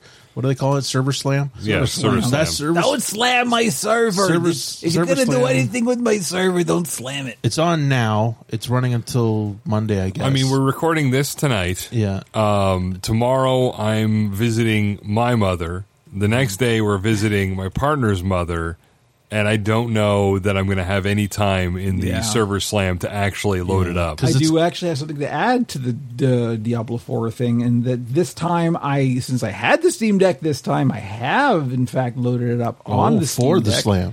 For the Slam, and it runs quite well. You were playing it when I came in. That's a big deal. It is kind of a big deal. Now, to get Battle.net onto the deck is a few hoops, but once you do that, it's just straight up load it up, run it. I mean, that's a big deal. If you can play Diablo 4 comfortably on a Steam Deck. I have my refresh rate on the deck locked at 40. Yep. And I have the settings on low. Yep. It rarely dips below 40. Amazing. Jeez, yeah. That's amazing. If you can still make everything out, and that was always my concern with What about the controller profile? It's just the controllers. It's just like, it sees everything. PC Diablo 3, you've got to jump through some hoops. This has the controller interface built in. So like as soon as you pick up, as soon as it detects that there is a controller, then it's just switched to the controller interface. That's great. Yeah, no, it's fine. It's absolutely perfect. It's completely comfortable. Everything is readable. It's just, you can even set like font sizes. There's they've actually a slider? They That's do. huge. Nobody's doing that. I don't think that was in the beta.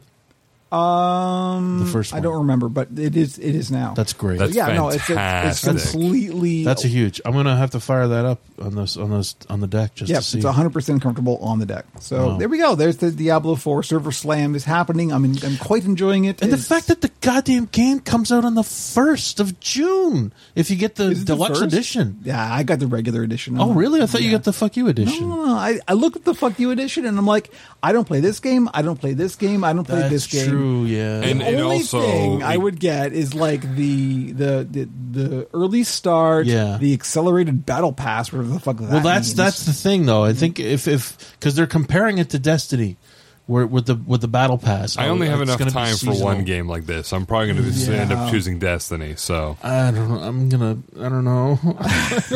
You know what? This is the thing. It's Diablo. Speed doesn't matter to me. Yeah. I'm going to be playing this for a very long time. I don't care about being first. I don't think it's going to be as bad as Destiny for time sync. You gilded your title yet? I haven't done. I haven't finished. This weekend's going to be. I might have mine already done. Oh, I'm sure you do.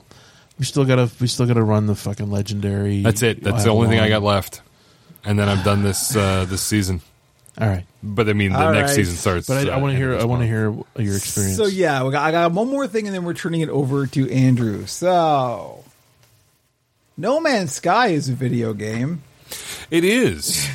What a journey. What a fucking journey that has been. I can't. One day, we are going to spend. I want to do a whole segment on No Man's Sky one day, and particularly how it's affected me personally. Because I've got a whole thing about it. You should dig up the old podcast and find talking about it just to see. I'm sure I still have it via Game Pass if it's still on there. We should fire it up for some Frankie play sometime. I'm almost sure it's cross-platform as well. So I mean, No Man's Sky in VR became a very important game for me for a while, particularly emotional health-wise.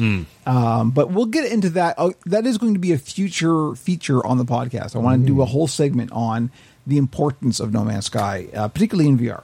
But it has become very much my chill, hang out, relax, have fun game. And because of that, and because I've gotten so far into No Man's Sky lately, I haven't ever really kind of touched the community that's around it, because initially, of course, the community around No Man's Sky was exceptionally toxic. We know about that. Yes. But that has changed, thankfully. And now, because particularly of all the unbelievable updates they've done in the past, I don't know, 5-6 years it's been out? Has it been that long? 2016. 2016. August 9th, 2016 was the original launch. The community is very positive now. It is very supportive and very supportive of each other. And so here's a cool thing I didn't even know existed that I just found from going to the No Man's Sky subreddit was, so on every planet in No Man's Sky, there is at least one portal. And every planet has a unique address. Every portal has a series of glyphs, or just little pictures. And every planet in every galaxy, and I'm not even sure how many galaxies there are, but there are a lot. Every planet has a unique address. And so you can get to any specific planet by punching in the right sequence of glyphs, and glyphs can repeat. So there's mathematically there's billion. Yeah, exactly. By punching in these glyphs and going to a portal, finding a portal. There's ways to find a portal. It's a long process, but you can punch in these glyphs and you can find a specific planet. Now, just had a Stargate flashback. Exactly, Stargate. It is that. Now there are things you can build in the game as well that are like, you can build save beacons. You can also build these things called communication beacons, which just leave a message. So if you, as another player, go near a communication beacon that somebody else has left, it will just pop up a message that they have left on the screen. So one of the things people do now that the most recent update, which is the Interceptor update, which introduces a new kind of ship and a new way of getting these kinds of ships. People are posting mostly these, but also other things. Glyph codes of where to find this particular kind of ship, because the way that the ships work in No Man's Sky is there are basically components. Yeah. And like everything in No Man's Sky, everything is procedurally generated, including the ship designs. So there are basic components, and these components can be put together, and the colors can be put together in completely unique ways. So there's thousands of different kinds of combinations of ships that you can get. Now the actual mechanics of the ships are all the same. It's just the look. Yeah. So it's like, do you like the look of this ship? Well, here's where it is. You can go get it, right? And people will here's the glyph of the planet this ship is crashed on. I've placed a communication beacon here. Here's where you can find it. And there's a whole subreddit of just this, of a glyph exchange. Wow. Here's where you can find this ship. Here's where you can find this cool animal that you can tame. Here's where you can find my base. Here's all kinds of things that you could just here's where you can find this stuff. So I'm like, that's really cool. All right. So I went, and I already had an interceptor ship that I liked, but it was like, it's okay. And then I saw a really cool interceptor ship that was posted on the Glyph Exchange.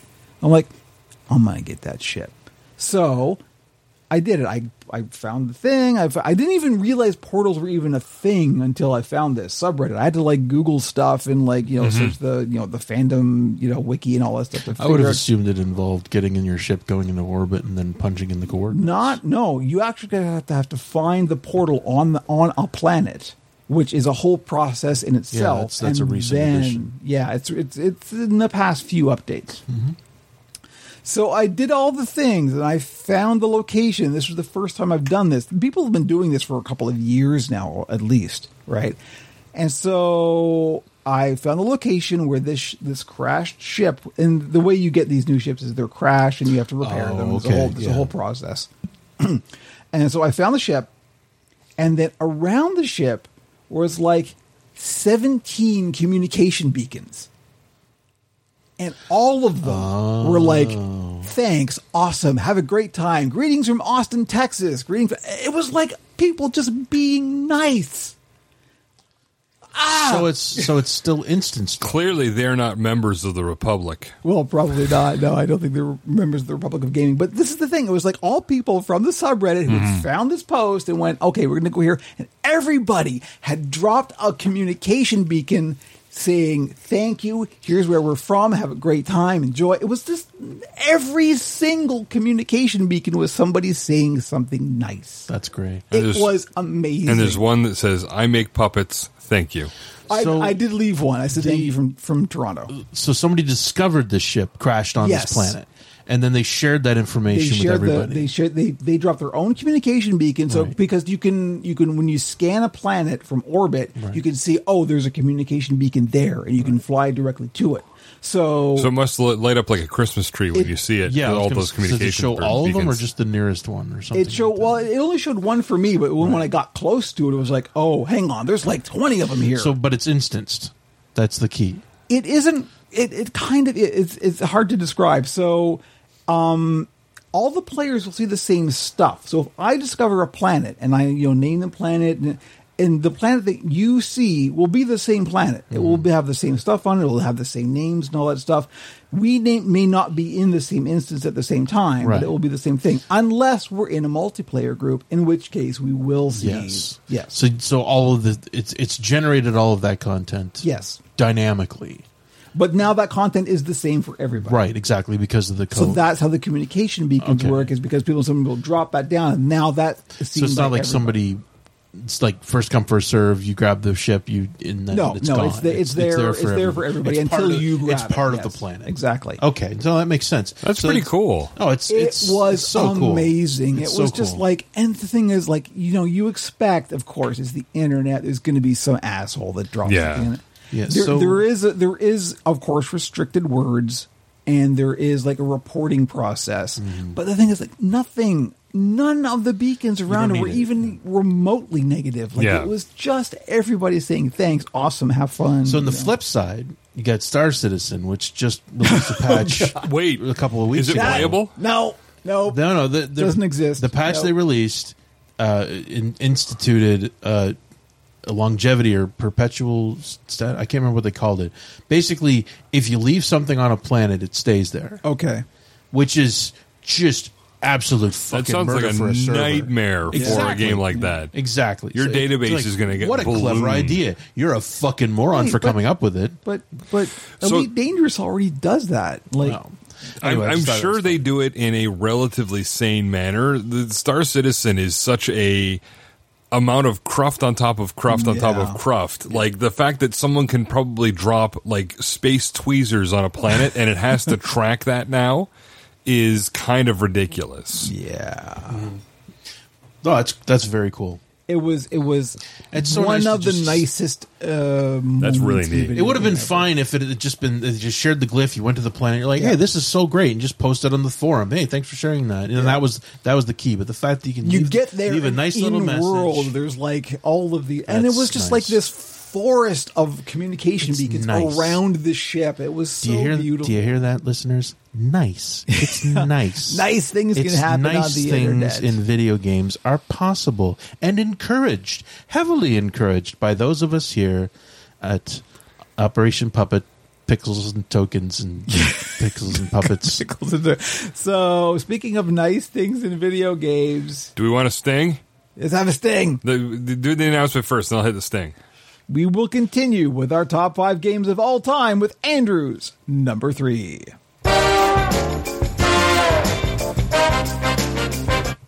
So it's Assassin's Creed 2. Nice! Wow, just getting out of the way. It's right there, right up at the top. I wanted to do a little preamble, but nah, fuck it. Right, so it's... I love Assassin's Creed 2. That's the first Ezio, right? Yes. Now, we had discussed this briefly in the last podcast because you had chosen Origins. And this does... I mean, I'm not going to lie. 2 and 3 kind of jump back and forth, and I kind of pulled it down because I wanted to have it as a bit of a counterpoint to your experience with it. I and Jamie as well absolutely fucking loved Ezio. And here's the thing. Assassin's Creed was amazing on launch. Like when it came out, it was a revelation. For what it was. Just the concept alone. Going back and playing it after you've played 2, though, you can really see where they made a lot of changes. But you gotta start somewhere. And this is... Video games are where this has kind of been perfected, is the first game is often the proof of concept. The idea is implemented. It's unfinished. It's still a game in itself, but it's an unpolished gem. And then hopefully somebody will pick it up and go, "Ooh, what if we did this?" and just elevate it. And this is why. And in the same way that when my previous pick, Yakuza 0, was also the prequel to the other games, but it also built on what came before it and really found that. So it's easy to say, oh, it's the original because that's the one where it all started. But really for 2, it's where, like, you know, because Altair was intentionally meant to be a cipher because you kind of wanted the gamer to put themselves in that. But you were also playing as a character within a character because you started as Desmond and you're Desmond playing as Altair. So you're kind of in that. And they were obviously having issues with the narrative in terms of if you were this person, are you just opening your mouth and that person's words are coming out, or are you being that person? And I've never watched the movie with Michael Fassbender, but it seemed like I'm guessing they had a lot of the same issues with that one. Never watched it. So when the second one came out, and it took the open world kernel and then brought it into Italy in that era, in the Renaissance, and this beautiful vista, these beautiful towns, and put you in the position of Ezio, who is forced to take up the mantle of his father after his father is murdered, and he's trying to protect his family, and so he's also a young brash dickhead, but he goes through this amazing journey. Italian noble. Right, and he's not taking any bullshit, but he also has to learn how things actually work in terms of the world itself, as well as being exposed to he had no idea about the assassins. He didn't realize his father was into that. He discovered the tools and was pulled into that world. And the fact that in that world of the game, it was also mirrored with what was happening in the real world, and the concept of the animus just sings the idea. And in the first game, they were a little too in love with the physical limitations of it. The fact that you were only able to do a certain amount of time. Right. You were this character until they had sex, and when their seed entered another person, you could no longer follow that journey because that was the end of it. And so they stepped away from that. They loosened the animus up a lot. Exactly. And later games, they basically decided you didn't even need to, and that was okay. So originally, you had to be of the bloodline. Like you were entering your own bloodline and following your own RNA. And they still stuck with that at this point. In Assassin's Creed 2, you still were only able to follow your own personal bloodline. But later, you would just use the DNA that you got from somebody, which made sense. It makes perfect sense. That later on, of course, because they wanted to open it up and have more fun with it. But the thing I loved about it was the Eve. The stuff that they had embedded in the simulation, where you would hear your handlers in the real world talking about a location, saying that there's something to scan here.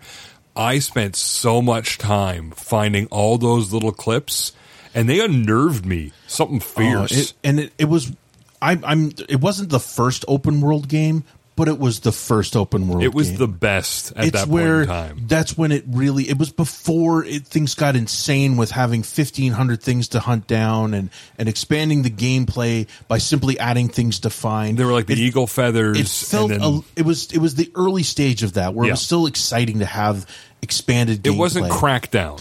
And we also there's a value add to that. There's the value in the purchase of the game, assuming you secured it legally, as we did, and played it as such, because you spent your money and you wanted to get good value for that money. And that was a whole discussion, because even back then you could have a game that would last 8 to 10 hours, and you were fine with that. Yeah. The God of War games weren't originally meant to be 30-hour games. They were 12, 15 hours, and I loved that. I loved, in that world, I was all about, I want to have these experiences. You have the choice in Assassin's Creed, though, to really delve in and find stuff. And this was a game that I could have easily went, I'm just going to get the story out of this and enjoy it and then move on. And instead it's like, no, man, I'm draining every drop out of this experience. And there were things I had to be reminded of it by looking it up, but one of the main things you were doing is also expanding your villa, where you live. Yes. So as you progress through the game and as you amassed money, you had an architect. You bought shops in your villa, and then the architect would show up, and other things would unlock. And that reminded me of another game that was on my short list, Suikoden, on PlayStation, or Suikoden. There's a couple different ways of saying it. I always said Suikoden. And that one, in that game, part of it was there was a castle, and as you collected the 108 characters, the 108 stars, your castle became more and more alive, and it expanded, and people opened shops and had different rooms, and it was you had this amazing immediate lodestone for your progress, to show that you were actually doing something, and like the town where your villa was became more alive as you progressed. Another thing they did was they really expanded on the bleed effect from spending time as the assassin. Desmond just assumed some of the abilities of the assassin. Like when he was in the real world, he started having and that they had running around the villa in the real world, and Abstergo had showed up and taking them out as if you were an assassin, even though you've only really been in the Animus. It was really well done, and that was something they eventually abandoned, really, in the series. I think after 3. Yeah, but at the time it was very cool. That happens in Origins. No, it does. But it's a side thing, though. It's very much a side thing. Yeah, it's not a major. They had a very different plan for the series at this point. When 2 came out, they figured it was going to be a trilogy, and 3 would be the end of the storyline, because they came up with the basically it was a solar flare that was coming in 2012 that was going to wipe out almost all life on Earth. I had to reread about this too, and so the idea was that in the third game, it would eventually play out, and in the game in Assassin's Creed 3, Desmond is still the main character in that respect, and he has to basically, he's given a choice. Basically, the Earth can be wiped out by the solar flare, and you will become the new leader of those survivors, and you will be heralded as a god, and eventually, in the future, your memory will be poisoned to the needs of the people in the future, and you'll be used as a tool.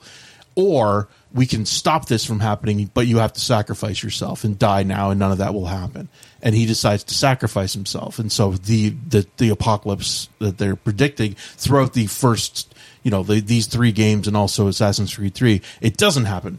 And that was largely because Ubisoft went, we can make so much fucking money off these games. We can do everything with these games. And they were already becoming extremely successful. So 2 was when Jade Raymond was still executive producing it. And they really had a lot of sky high ideas and for the series. There was passion, there was love, there was craft at this point. There was the poison hadn't seeped into Ubisoft at this point. There was a lot of potential, and they recognized that. And it's a business. They recognize that it's a business, and you realize that as a successful game, you're gonna if you think you can make it a series, you make the changes that are necessary. And on a narrative level, you're gonna have to make some sacrifices, and they did that. And so, but I've played almost all of the games, and I haven't played Valhalla. Most people are very soft on it at best. I still intend to play it, but I seriously doubt I'm going to play it before Mirage comes out, whatever the hell that's going to be. But it just, on a fundamental level, the concept of being able to relive those memories of your ancestors was catnip. It was such a cool idea, especially if your ancestors were cool people and not the dung merchant or something like that. If it turned out that your ancestors were badass assassins, fuck yeah, let's Ezio go. Auditore has a great arc. Yes, the time when I realized that the game had made a significant impact on me was my partner and I were at Disney World, and we were walking through World Showcase at Epcot, and they have an Italy pavilion. And they have a replica of the Doge's palace, and we're walking by, and I'm like, oh, I climbed on that. I remember vividly climbing up this clock tower to get high enough to get over this fence to get into this area to do a thing. This was before the fucking grappling hook became a thing. Yeah, that's the other thing. The grappling hook changed. You couldn't take that away. Once you introduced the concept of the grappling hook, every Assassin's Creed game needed a grappling hook, no matter when it took place. You really had to plot your way into places. Yeah. And there are fundamental things that have been introduced in video games that are now non-negotiable. The new Zelda game evidently involves a lot of really weird fuckery with physics, fusing things together. Well, not the fusing. The one I was reading about is that you can fuck with time, so you can lower something and then get on it and reverse time and ride it up. And not just that, you can go through rock and platforms and things. So you're no clipping in the game intentionally, which is, in a way, it's kind of horrifying that they've decided that fuck it, we're just going to let you no clip your way through as much as necessary to progress through this game, and there's going to be so much going on that you're going to love it. And other game devs are looking at this going, fuck you for giving people no clip, and now they're going to expect me to do no clip in my game. This is bullshit. But I gotta say, for Assassin's Creed, though, at least by the time that Origins comes around, there's no grappling hook. Is there no grappling hook? No, they've held that one back. What happens in Origins, though, is you're basically Spider-Man. Yeah. You can just climb on anything. There's no need for a grappling hook because you can just you just grab everything. And the parkour is still basically... Well, everything was sandstone with gigantic handholds too. So, but still, it was a fundamental... It was a paradigm shift, in so many ways. I thought I was going to roll my eyes hard when they introduced Leonardo da Vinci as the person who comes to your tech, but they do it well, and the character is well done. He's a cool guy. And he's not always there. You just end up going to places where Leonardo da Vinci is in actual history. Yeah. So he ends up getting shipped off to Venice, and eventually you end up in Venice and you meet back up. If I can add a little aside, yes, please, right here, the most recent You're Dead to Me podcast, which is one of my favorite history podcasts. Oh, really? Features Dara O'Brien. Oh. And they're talking about Leonardo da Vinci. Really? And it is fucking hilarious. I don't doubt it. I can imagine he's got that. Some Dara O'Brien can't be not fucking hilarious. He's got some opinions. We're gonna go see him in September. I was going to say nice. he's coming to town. Yeah, he's coming to town. Anyway, sorry, but no. It's just in. They struck a good balance between Desmond and Ezio. Yeah. And Desmond isn't just walking around a room in Abstergo like he was in Assassin's Creed 1. Yeah, like you had 3 rooms in 1. Yeah. In 2, you have the escape from Abstergo. Like literally, it starts at the end of 1, and the girl who I can't remember her name now gets you out. Yeah, Lucy gets you out, and it's the escape from Abstergo, and you start having the bleed over where you can use the eagle vision and whatnot. Yeah. Side note, they called her Lucy because the original vision for the trilogy would be that when the solar flare wipes out life on Earth, Desmond and Lucy are in a satellite, basically, or in a spaceship, and they're going to become the new Adam and Eve. And they called her Lucy after the Anthropocene skeleton they found woman. Yeah. So that's why they called her Lucy. Thank you. I was going to fuck that up. I knew you'd tell that out. Anyway, it was a huge deal, and despite the fact that the things changed afterwards and the game changed, the series changed dramatically in service of capitalism and continue a game. And I'm glad that they at least stepped back from the annualization because, reading about it on Wikipedia, it was kind of fascinating because even Brotherhood and Revelations they started as side projects. They weren't even supposed to be full games because they were originally going to just go 1, 2, 3, and they developed full games out of them, and they were solid as well. I mean, they're Assassin's Creed 2, Brotherhood, and Revelations is such a good arc for Ezio. Yeah.